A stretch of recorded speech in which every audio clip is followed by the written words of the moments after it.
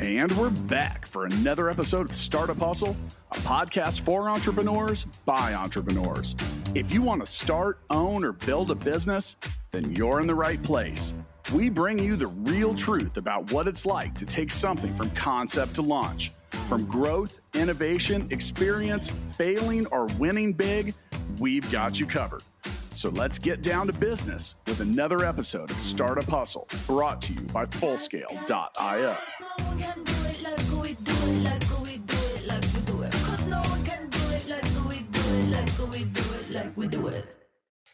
And we're back for another episode of the Startup Hustle. This is your host today, Matt Watson.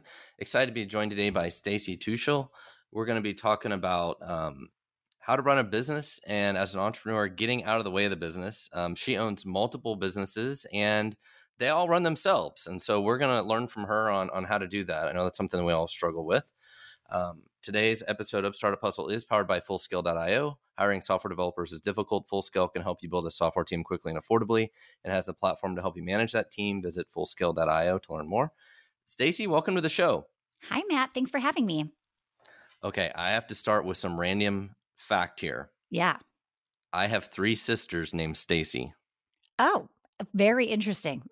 3 sisters. It's a long story, but I have 3 sisters named Stacy, and both of my parents had daughters named Stacy. And oh, how funny. But yeah, so I have 3 sisters named Stacy. So you have my favorite name. Okay, I love it. But so welcome to the show. And I guess to get us started, tell us a little bit about your background and what you're working on today. Yeah. So I actually grew up in an entrepreneur family. So I was raised in a construction business from the time that I was born. And then right out of high school, I was a dancer in high school. I started teaching a middle school dance group in my parents' backyard for fun. And my parents and grandparents were watching. And within 3 years, I had 100 kids without any marketing. And they're like, we don't know anything about dance, but I feel like you could maybe make a business out of this. So 3 years in, I decided, okay, this is going to actually be something I do. I incorporate, start actually treating it like a real business. Today we have 1,600 students that come to us on a weekly basis. I have about 50 employees in that business. It's a 7-figure business. And I haven't worked in them in almost 10 years, or actually, almost 10 years. So that really kind of sparked first me wanting to do something else because I like to work and I wanted to have a challenge. But it also sparked other people saying, how did you just do that? So that's where my second business, Well Oiled Operations, kind of started, where I teach other business owners now how to build a team, how to systematize the business, just get it less reliant on them. So they can, like you said, get out of their own way. Yeah. So for your business that you just mentioned there, how many locations do you have? So I have 2 locations right now. And honestly, it's not something I don't see myself having more. I think with that business, it's like it's done, it's good. And I'm not really scaling besides scaling those locations. So if one of the managers quits or something, or do you have to step in and kind of deal with it? Or do you think it's all in good shape? No. If the only person that could step out that I would have an issue is my sister, which is actually really good because the chances of her doing that are not great. So she is the general manager. So if somebody were to leave as the general manager, she would step in. But our leadership team is pretty strong. I don't know that we've had somebody retire and she gave us a year notice. So I always tell people, when you have a good culture, they don't just put out 2-week notices randomly. They're very thoughtful of, hey, I know this is going to take a while to train somebody. Let's start working on it as I retire. So you also have your own podcast. Can you tell us a little more about your podcast as well? Yeah. So I started podcasting. I always tell people I'm just a really good student. And when somebody smarter than me, more successful than me says to do something, I usually just listen. And I remember this guy 7-8 years ago said, do you listen to podcasts? I'm like, yeah, I love podcasts. He's like, you should have your own. It's a great way to get out there, to meet people, to connect, to interview people you'll never get to talk to in a million years. And you could eventually get clients from it. So I just jumped full in back in 2015 and just started putting out content. I started with 3 days a week back in the day and did that for a while. And now I just do about 1 or 2 episodes a week. And so what are the topics usually? Yeah. So typically we're in the management category in iTunes. We're usually in the top 20 or so. And for us, we're talking about how to delegate more effectively, how to find somebody to hire, who to hire, which positions are the most profitable, which positions can just cost you money but not really make you money. We talk about systematizing a lot as well. I always tell people, you've got to get clear on the plan, and then you've got to figure out like the people who do you need to get you to the next level. And then it's like the how, right? The process of, okay, and how are we going to get there? So we kind of just stay in those three little bubbles of the planning, the people, and the process stages. So I think one of the biggest challenges that entrepreneurs have is they get stuck working in the business instead of working on the business, right? So we've heard that expression a lot. And you've shown that there's a great way to do that. You're working on the business from the outside, and you can help improve it. And so I would love to talk more about tips that you have for other entrepreneurs about that, because I feel like most of us get stuck in the weeds, in the business. And a lot of times I feel like we are holding it back because we just don't trust and delegate to other people. Yeah, so good. So I always like to look at, well, what's the alternative, right? Because some people will say, oh, don't hire a team. It's a headache. This is good. I tried to hire once. It was a nightmare, right? But the alternative is staying just a solopreneur, right? And Entrepreneur Magazine did an article on a freelancer that can make, $30,000, $150,000 a year. And it was actually a pretty positive piece. Like, this is a lot of money. And what I question or want to make sure people understand is that's before expenses. Like, we know as business owners, like, you're not putting 150,000 in your pocket, right? We also know that the 150,000 is probably the exception, not so much the rule of how much a solopreneur makes, right? We're going to get taxed on that. Like, it's just not, you could honestly just go get a real job with somebody else, make more money, have less headaches, right? So if the alternative is stay small as a solopreneur, and that's not what I am sure most of your audience is looking for, they don't want to stay small, they want to grow, right?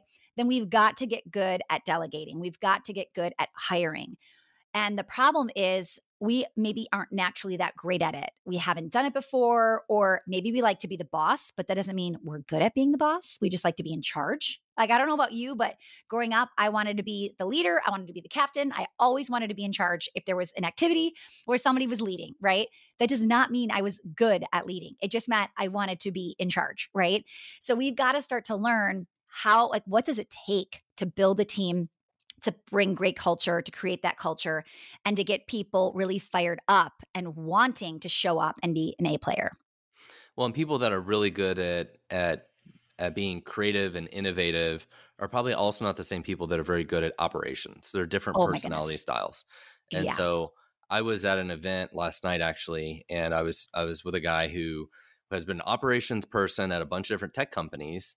And I asked him, I'm like, why don't you start your own company? He's like, I have no interest in taking the risk in that. And they're just different personalities, right? Yeah. But as entrepreneurs, we need, like the other guy I mentioned last night, to help run the business.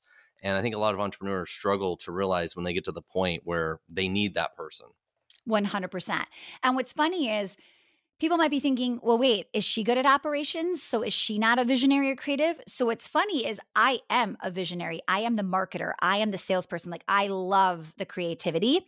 But I realized very quickly, you cannot just be a marketer. You have to have all of the pieces to the puzzle. There's marketing, there's fulfillment, right? Or product, mastery, and then there's operations. So I had to get good at it, but I also find people that then thrive in that role and put them in that role. So I'm not operations in either of my businesses, but I know how to find good people and how to have us be like a trio, right? Or have three people really leading those departments. So what tips do you have for entrepreneurs that are struggling in that spot of when to figure out they need to do a better job of hiring other team members and delegating? Yeah. So a lot of times we have very high expectations as the CEO, as the entrepreneur, right? And we assume this is just not an A player, right? And what I want people to understand is this is still your responsibility. You either let a B player or worse into the team, right? Like, this is still, you attracted them, you hired them. If that's truly the case, this is on you, right? The other alternative is that they possibly are as good as you thought they were, but they just don't have the training and support they need from you to thrive, right? So we'll hire somebody and think, well, I hired you to do that, so you should know how to do that. Why do you need me? Right? I can see you laughing, and it's because we think this, right? And I was just telling somebody, so I have a couple plants at my house. I have a snake plant, which is the best plant because you can literally put it in the closet for 30 days and not water it. And that thing is not going to die. Okay. It is like so good on its own. Then I have this lily that I have to get rid of because it needs so much attention and like you have to pour into it. And what I always tell people is everybody's treating their team like the snake plant that doesn't need anything. But everybody's different. Like the snake plant is the exception. You might have like one or two of those people, but most people are the lily that need you, right? They need the water, they need the sun. And if you don't give it to them, they look like the B player, the C player. And as soon as you start to turn it around and give them time, give them attention, give them energy, you can start to see them like blossom again, right? So I always say like, even just a quick question of, tell me where you're at. How are you feeling? What's going on this week? Where are you struggling? Where are you winning?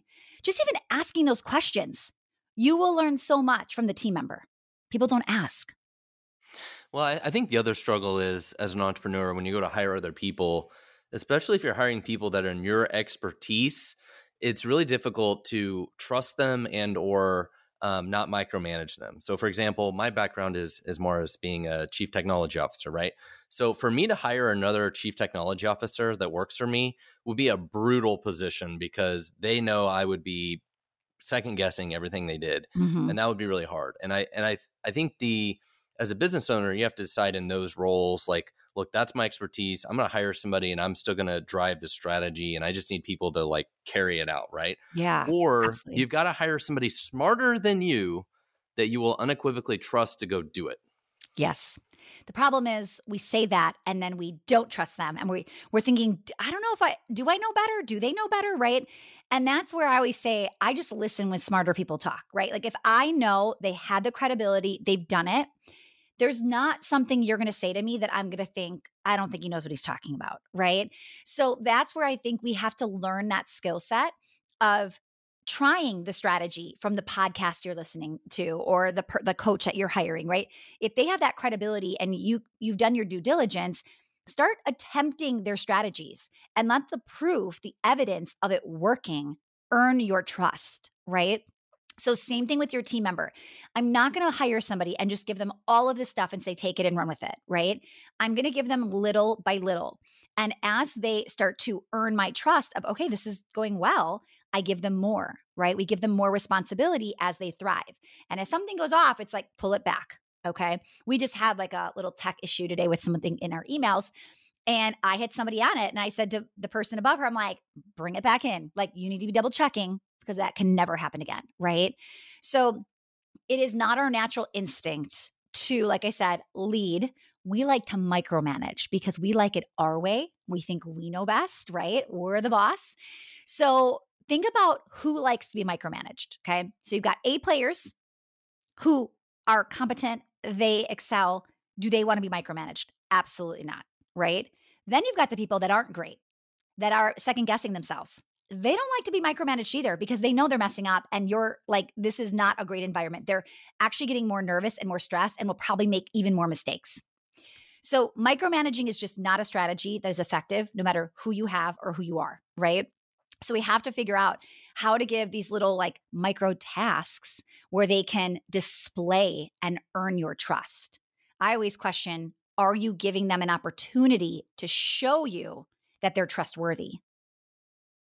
So do you think the key there is having weekly one-on-ones with them, setting smaller goals, giving them time to accomplish them, and setting expectations of what you want them to do, but not necessarily telling them exactly how to do it, but collaborating with them on a weekly basis to ensure that they're getting done whatever it is you want to accomplish? Yeah. Yes to all of that. And one thing when you said, helping them set their goals, I like to even say, I find that when I set the goal for them, I go smaller than when they set the goal. If I say, how many sales calls do you want to shoot for this week? Or how many, it's just something with social media or Facebook ads, like what kind of return on investment are we looking for? If I set the tone, sometimes I'm lower than when an A player, they're driven and they want to prove to you, I can do this, right? So when I say, what do you want to do? A lot of times they pick a number higher than me and I let them, right? They're too If I'm aggressive. thinking five's the number and she says seven, I'm going to say, I love it. Let's do it, right? Now, if I'm thinking five and she says four, I'm going to question a little bit and see if it's, a mindset thing on this person's end. Is there a lack of belief that they can do it? Maybe there's a lack of skill set and I can help train and say, listen, I think you can get five and here's how I think you can get five, right? So I love them picking it first, but then I don't just go with it, right? Sometimes they're going to shoot way too high and sometimes you just need to let them go for it and then work through it, right? But just be careful that you don't set the tone and then they could have achieved more, but they're thinking, perfect, I hit her number. I don't have to try anymore this week. I'm good. So I wonder, do you have any horror stories where this has all went wrong? So I think this is just all learning, right? So I definitely have, I wouldn't say horror story, but I definitely have the story of like she shot big and just missed the mark, right? So then it's just conversations. And I think a lot of us don't want to have awkward conversations with people. To actually say to somebody, now I know your goal was 7 and we had 2. What happened? Like, fill me in, right? It doesn't have to be this huge like punishment and problem. It's just like, okay, so why, what happened and what do you think we could do this week to get that number higher? I mean, resourcefulness is such a great skill set to have in anybody. Let them be resourceful. Let them come up with different ways to achieve it and hit it and all of it, right? You're there to guide. I always say like we're teaching people how to fish. So if I just keep telling them exactly where the fish are, they're not going to build that muscle or that skill set. Well, and I feel like part of the problem, though, is some entrepreneurs, and I know somebody who's guilty of this, they're good at delegating, but they don't teach, support, set the goals. To your point, it's like they tell them where the fish are and they say, go fish, go do it. But they don't really tell them how to fish or set the goals or check on with them. They don't do any of the rest of it. They just, it's like they almost throw the plan at them and they're like, here you go. Good luck. Go do it. Yeah. Yeah. So I still do this myself, right? So we brought in the salesperson who came from a company who was trained in this like specific selling skill set. So I thought, perfect. All she has to do is learn our offer and she'll be able to sell it, right? So she knows how to sell. She now knows our offer. And she does her first few sales calls. And I realize, oh, no, she knows the bullet points of our offer. She does not know if somebody asks a question about one of those bullet points. So I learned the hard way that was not a successful way to have her do sales calls. And then when the next person came in, I knew that was an issue, right? So I'm like, listen, I'm going to ask you questions and I'm going to pick your brain about these bullet points until you never mess up the pitch. And you know exactly what is offered and exactly what isn't. And you know like what to say and how to sell it, right? And as I start, so today I was working with this person and she's like, this is so awkward. Like having you pretend to be a client. I'm like, listen, it's going to be a whole lot more awkward when you are with a real potential client and you don't know what to say to them. So let's feel funny together in role play, right? But I'm pouring into her and I could not believe how much traction we were making in just a few simple questions. And now that she knows that, she's not going to make those mistakes again. But a lot of people don't think, they're like, no. They came from a company. They should know the skill set. I've paid good money. They should be good. You go do it. Like the snake plant. You're fine. Go, right? It's like, no. They still need a little bit of support to get them up and running.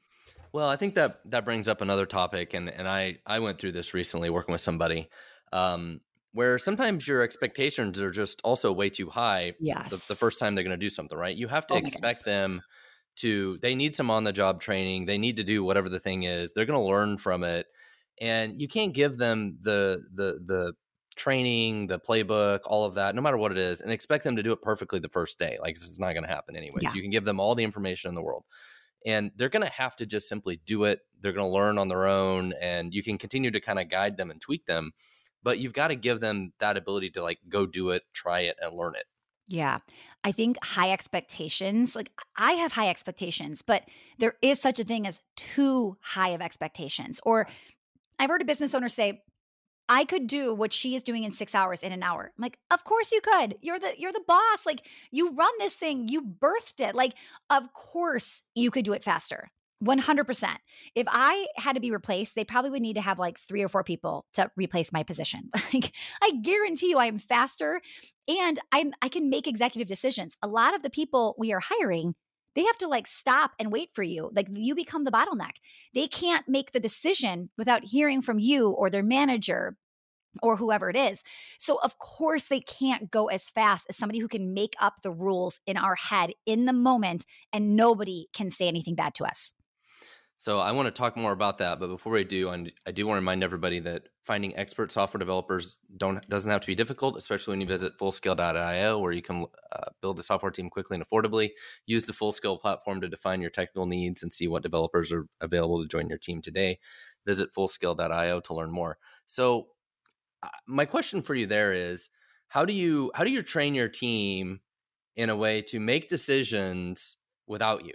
Yeah. Right? Like, somebody told me, I think it was my business partner once, he's like, if there's a 90% chance I'm going to say yes, then it's just yes. Like, don't even ask me. Mm-hmm. Right? Like, how do you coach people to deal with that part of it? Okay. I love that sentence, first of all. Like, even just him telling that to you, right? You now know and feel good about, I know what he's going to say. Let's just do this, right? So the problem is most people don't know the boundary or don't know the rule. So there could be somebody who joins the team who thinks, oh, well, I saw Matt do this, so obviously it's okay. I'm going to do it too. It's like, no, right? You might be in phase one, which is, here is the system. You do exactly what it says, right? You might be in another phase where the system doesn't exist and you have to get authority before you can do anything. Or maybe one of my rules is with my general manager, I always tell her, like, don't interrupt me during dinner or on a weekend about something. I really just don't care. I would rather have you in the moment create the system fresh, if it doesn't exist, based off of our values. And then the next day we're talking, let's talk about it and decide if that's going to be the real system moving forward or not. Right? And what's funny is you have to give people the authority, at some people at least, right? To say, I trust you. You've got this. I believe you'll make a great decision. Right? And it's okay if they don't in the moment. You can fix it the next day for the future, right? Now I'm at a stage with my studios where I don't need to hear the system. I don't care what you do. I trust her completely. It has been running so well without me being involved in every decision. Like, she is at another phase of, you've got it. You know exactly what I would say or not say. And if you need me, I am here. But we very rarely, like, she has to call me. So how do you run those kinds of businesses? Do you give them like goals or OKR frameworks, or do you work off like a scorecard or metrics? Like, you wake up every morning and you expect to see the numbers from the week before. Like, how do you recommend that people run those types of businesses? So I am a big believer in like a scorecard where you can actually see the numbers, the metrics. So I'm looking at certain metrics on a daily basis. Like, I do have a quick morning daily huddle. And I look at the biggest numbers I need to see. And then I typically, in my business, I stick around with my sales team. Like, I want to know what happened yesterday, what's going on, how can I support you? I mean, they are literally the lifeblood of our entire organization, right? They're talking to clients, potential clients every single day. So I am looking at constant daily metrics. And sometimes people don't look at metrics often enough, especially in the beginning. They don't want to know the numbers because they know they're not great. So they just don't look, and they think avoiding it is going to solve the problem. But even looking at bad numbers, that data can help you move in the right direction. So every day when I see certain numbers, I go, wait, what happened yesterday? Or, whoa, what happened yesterday? I want to know what we did because I want to do more of that. If I get that data 4 days later or a week later or a month later, it delayed my reaction that many days or months, right? So if you aren't looking at certain numbers until let's say your CPA gives you your numbers every single month, 30 days past, and that's the first time you're ever glancing at numbers, you couldn't use that data to impact your current month, right? When I see my daily income, like what we collected yesterday, I can make changes happening in that exact month. Does that make sense? Yeah, but do you think daily is too often? I mean, does that get to the point where it's almost micromanaging? Yeah, so I would say it depends on the business and what the model is. My businesses make money mostly every day. So for me, I want to see what happened yesterday. If you're not making money every day, you're making money. There's so many different ways. People do it like once a month or whatever it is, once a week. Figure out the frequency of what you need to track, right? So I think we think, oh my goodness, micromanage. Sometimes it's just like to reward them. It's to say, great job yesterday, you guys. Like, oh my goodness, this is amazing. People want to feel like you're seeing them, that they're being valued. So I don't want people thinking looking at numbers is to like punish people or to say something bad. Sometimes it's just like killer job yesterday. Like, whoa, the marketing team is crushing it, right? Or whoever I want to, shout out with those numbers. Earlier in my career, I think what I saw as being the CEO or executive or manager is definitely changed over my career. And, based on the way you're describing all of this, and I think what you preach, it's like really the goal of the business owner or an executives is more along is training. It's like our goal isn't to do the work. Our goal is to hire people, train people, ensure they're all doing it the right way. Yeah. Yeah. And just like really sharing the vision and getting them on board of becoming part of that vision and where we're heading and how there's room for them there, right? And where they could be growing into it and all that, because they get excited. So somebody will always say to me like, but my people just they don't have the passion like I have the passion, or they don't want it as bad as me. And it's probably because they see this as your business, right? And they're just a little piece playing in it. Whereas me, I'm helping people build like micro businesses within my business. So they love having the opportunity to lead departments or having the opportunity to make commissions or whatever it is, right? So I think there's a lot of ways to do this, but getting them so on board that they feel a part of the vision has been really huge for us. Well, I think it's also important to realize you're never going to hire somebody as good as you at what you do, because to some degree, then they would have your job instead, right?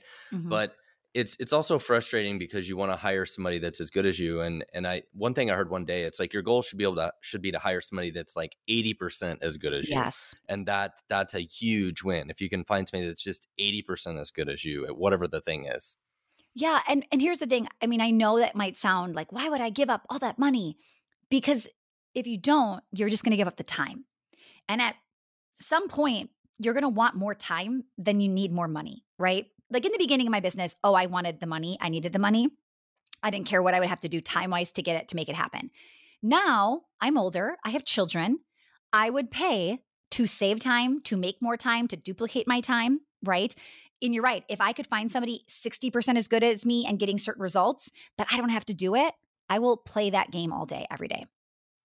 Well, I saw something recently. I don't remember what the name of the principle was, but it said basically the square root of however many employees you have produce half of the output. So if you have 100 employees, 10 of your employees produce like half of all of the output of the company, which sounds crazy, but the bigger you get, just things become much more inefficient. Like you always have the one salesperson that sells everything, right? And then Correct. 2 or 3 people that just don't.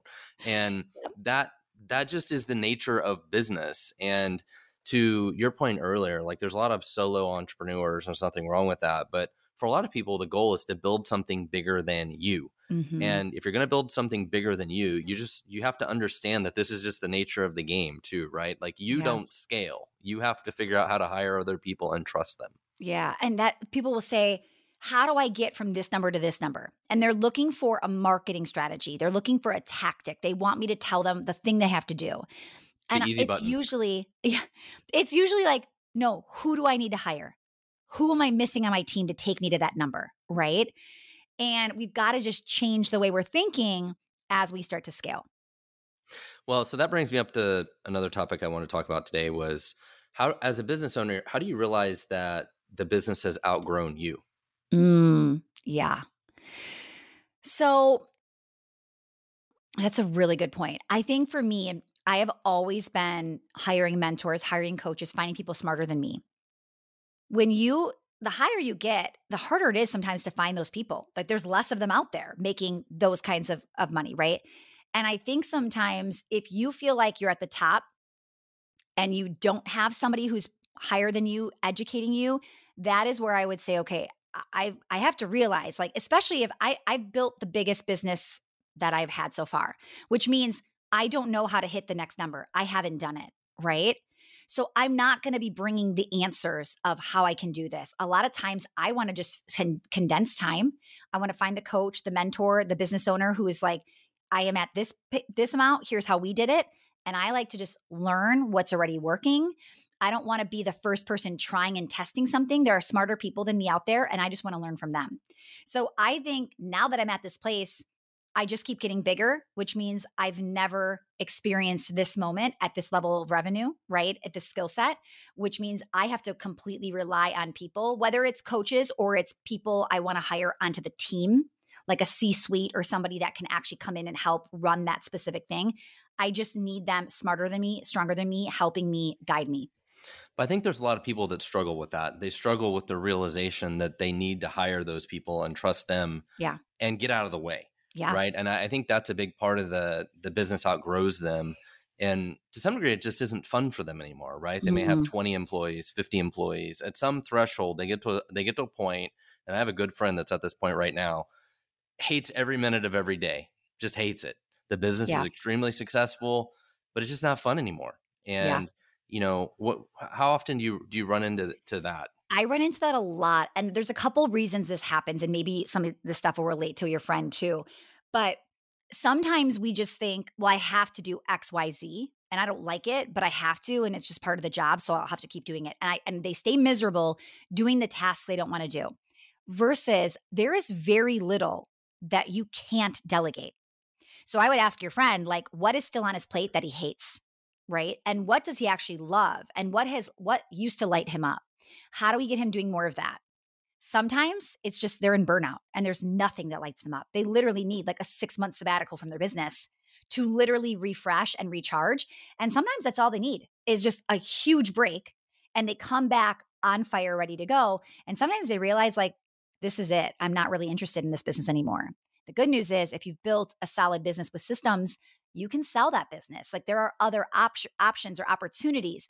You don't have to stay in something. Like, sometimes we do build things that just doesn't light us up. It's not interesting. It's just a paycheck. So I think it's just questioning that. Like, what do we want out of this? I feel like part of it is entrepreneurs, leaders get into this place, and they also struggle to fire the people that need to be fired. They struggle to deal with problems with business partners that need to be solved. Like, they feel like there's these problems all around them, and they just at some point in time just don't want to deal with any of it anymore, or they've tried, right? They got a business partner that's a huge pain, and they're just like, they just give up. And I always tell people, like, you're never stuck. Even with the business partner, even with the bad hire or the guy that's been here for how long or whatever it is, like, there is always a way out of it, right? If you are hating the people you're working with or one person you're working with, it's just not worth it. Like, I don't want to sit here and despise the people on my team. I want to get excited when I have to meet with my team, right? Because we talked about this already in the beginning. It's one of the biggest things we need to do is lead and train. And if we dislike the people we're working with, like, this is not going to work, right? Now, sometimes it's as simple as just don't let me be that person's manager. Like, give somebody else that person that they work together really well. It's just like our styles don't mesh. Yeah, sure. I have had that and it works out perfectly. Like, I like this person, but we have very different styles where we cannot work together all day long, right? So there's just different ways, but having these honest conversations, and sometimes very hard conversations, right? To figure out, how do we make this a bigger win for both of us? Do you feel like some people really struggle with that though? With they have the poor performers, and they just don't have what it takes to fire them. They don't hire the right people. And I think that's another thing is people just hire the wrong people. They're just terrible at hiring. Which is why you have to get good at it, because they're actually worse at firing, and then they keep all the bad people in the organization.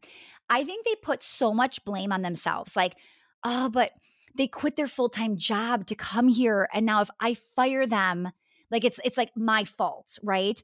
Or, oh, they're going through a divorce, and like, this is really bad timing. They've got something personal, or their mom just died, so I could never fire her. It's like we bring all of this drama into the business, and we allow poor performance, mostly because we just haven't learned the skill set or haven't really practiced the skill set of just having hard conversations.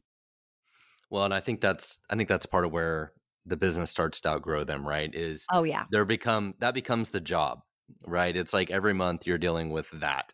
Mm-hmm. And I will say, like, I'm not great at firing either. I really dislike it, but I have a rule that I only fire people I hired. So I don't really hire anymore. I have somebody on my team that does the hiring. And when the manager hires them, I'm like, by the way, you're the one firing them. I don't have to, now I get to be like, that person's got to go, and you know it. And they're like, I know. And then they know this is my job and they have to do it.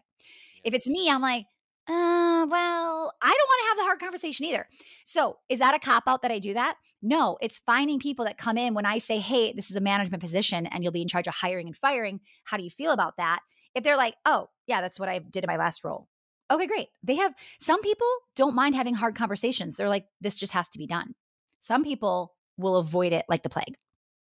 So what kind of tips do you have for people to build more efficient teams? Yeah. So these can be annoying, but it really is beneficial, is I do time audits with myself and everybody on my team.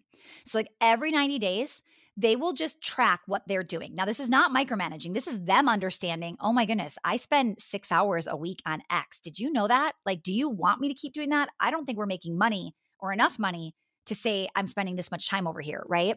So we can start to help them become more efficient. Or when we see, wow, this is the highest producing type of activity you do, and you're only doing that a fraction of your week, how do we really start to balance like what makes the most sense, right? So I think getting people to understand what you're doing on a daily basis, just for like a week, right? We learn so much from people's time audits. It's kind of like if you've ever tried to lose weight and you had to like write down what you ate that day. Oh, like if I have to write it down, I will not eat that cookie because I don't want to write it down. But if I'm not writing it down, I might be like, it's just a cookie. Who cares, right? This is a time audit. You're like, I got to write this down if I do this thing and I know I'm not supposed to do this thing, right? So it really helps people start to go, ooh, there's a lot of habits that I don't want to write down because I know it's not a great use of my time. And we start to see it, identify it, and then fix it. So what kind of tools do you recommend for people to actually do that? Yeah. Like track that time. So we use a spreadsheet. We kind of created our own Google spreadsheet that has, you can do this many ways. But like for me specifically, I have one for me and then I have one for my employees. So they're different looking, right? So for me, I look at what are like revenue producing roles or tasks, and then what are just tedious things that anybody can do. So when I do a time audit, I have to say, is this really the only thing, like I'm the only one that could do this? Or is this a task that anybody could do? So I do these pretty often. So there's not much on my plate anymore. But I will catch like, why am I uploading the podcast to Dropbox? What is happening here? Like, why am I doing that? Right. And then that will prompt me to say, okay, well, that can even be, I don't even need a person. That can be automated with Drop or Zoom or something on iCloud or something, right? So sometimes it's, how can I just automate this? And then sometimes it's, no, it is manual and I'm going to need somebody to assist me here. So I will literally do a drop down, do that spreadsheet, and I'll see how many hours am I spending in my highest revenue producing tasks, how much is tedious. I actually put my family on there and my self-care time because I also want to know how many hours am I working? Because sometimes we think more hours is more money, and that is not the case. People can burn out, right? We have to recharge. I also have a value of spending time, quality time with my family. I want to see how much time I'm spending with them where it's actually dedicated to them. It's not, I'm working on my laptop and my kids are sitting next to me. Like I don't count that as family time, right? So I'm just like learning about what I'm doing. Now, we all have different preferences, how we work, what we do, but like that's how I look at it for myself to say, okay, am I loving my schedule right now or am I seeing some red flags here? So do you just record that at the end of the day? Like Yeah. at the end of the day, you just go back and say, okay, I spent about 30 minutes on this thing and 30 minutes on this thing or whatever. Yeah, I probably most of the time keep it, it's a spreadsheet on my computer. So I'll keep it up. And if I can go in and like, obviously you and me having this conversation, it's on my calendar. I would see it. I could just put it in there, Matt and Stacy at, 2:00. But there's things that pop up that aren't on your calendar. And that's the stuff where I won't remember that at the end of the day. I go, I checked my email again. And then I checked it again. And then I'm like, wait, why am I checking my email 4 times a day when I have an assistant? This is not, shouldn't be in there, right? So it's little things like that throughout the day that I will actually do it in real time. What other tips do you have besides the time auditing? Yeah. So as far as efficiencies, I did this one time with my team and I really loved it. So we were at a place where our labor to revenue percentage was as high as I really wanted it to be. And I wanted to hire somebody. But my point was I didn't really have the funds to hire anybody. So I said to the team, I want everybody to tell me if they had to cut out 5 hours a week, what do you think are the least efficient, least like just not really producing the outcome we're looking for. I want you to tell me the 5 hours you could remove, but the rule is it cannot hurt our client experience and it cannot cost us money, right? Obviously. So we had everybody present 5 hours of work they thought they could remove. Holy cow. I was like, wait a minute. I'm sorry. You're doing that thing? I didn't even remember I signed that to you. I had no idea you've been doing that on a weekly basis. Yes, you can stop doing that immediately, right? I was finding things that I had no idea people were even doing that I'm like, you're right. That is such a waste of time. So that was a really like fun activity. And then what was nice was we said, yes, let's get rid of those 5 hours. I mean, if you have 10 people and you just got rid of 5 hours, that's 50 hours next week that are freed up. You don't need to hire somebody new. You just now maximize the people on your team. I hope none of them said the daily meeting with you was the 5 hours. But you know what? Sometimes they do say, like, do we really need the daily meeting? Do we really, like, do I really need to? And sometimes I have to go, let me think about that. Do we? What's the point of it? And you have to be able to justify it or say, you're right. I don't know that we do. Should we talk about this? Is this really the most efficient way to do it? The reason we do a daily check-in is because sometimes if we don't, the constant check-ins of like, hey, quick question. Now we just say, get your quick question in the quick 15-minute daily meeting and let's move on for the day, right? So you just have to really ask yourself, like, what is a frustration in your business? And then know that it's just a lack of a system missing. So identify the frustration and then say, what's a better system for this frustration? All right. So we talked about time audits. We talked about the 5 hours. Do you have one more for us to make it 3? Make it more time efficient with the team. I think it's just more about like really maximizing who you have. And I think a lot of times we think, oh, we just need another person or we need to do whatever it is. But the more I can understand my sweet spots with each person of like where their zone of genius is and what they're really good at. And sometimes even just saying to them, what's your least favorite thing you do? What do you think is your most productive thing? Like, just give me that information. When they say, I love X, and I go, whoa, X is really, really important in the company. Do you want to do more of X? Because that would be amazing, right? Or I start to see that some of my highest paid people are doing really tedious activities.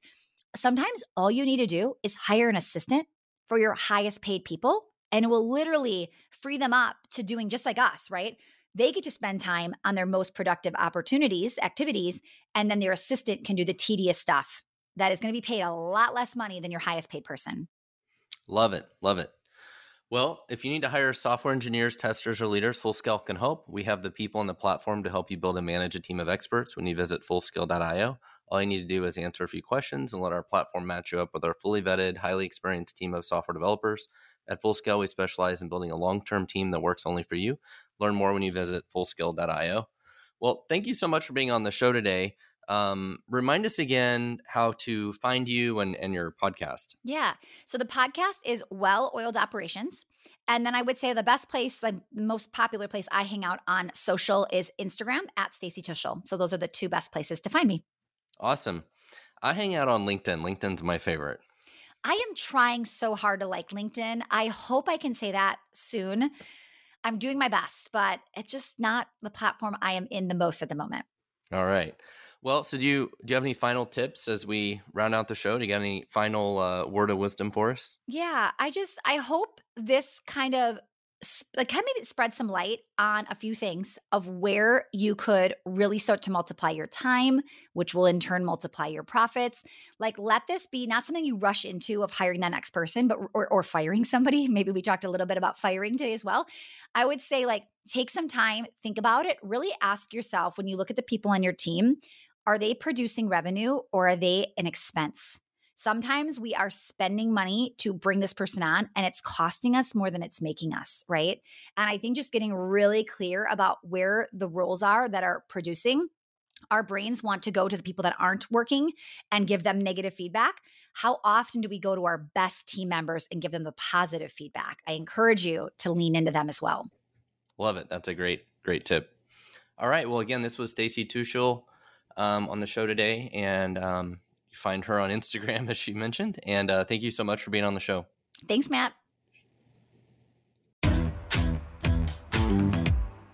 Startup Hustle is brought to you by Fullscale.io, helping you build a software team quickly and affordably.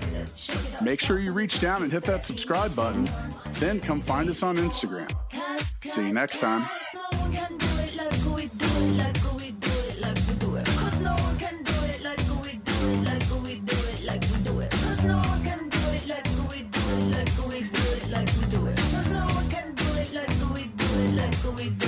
We do it.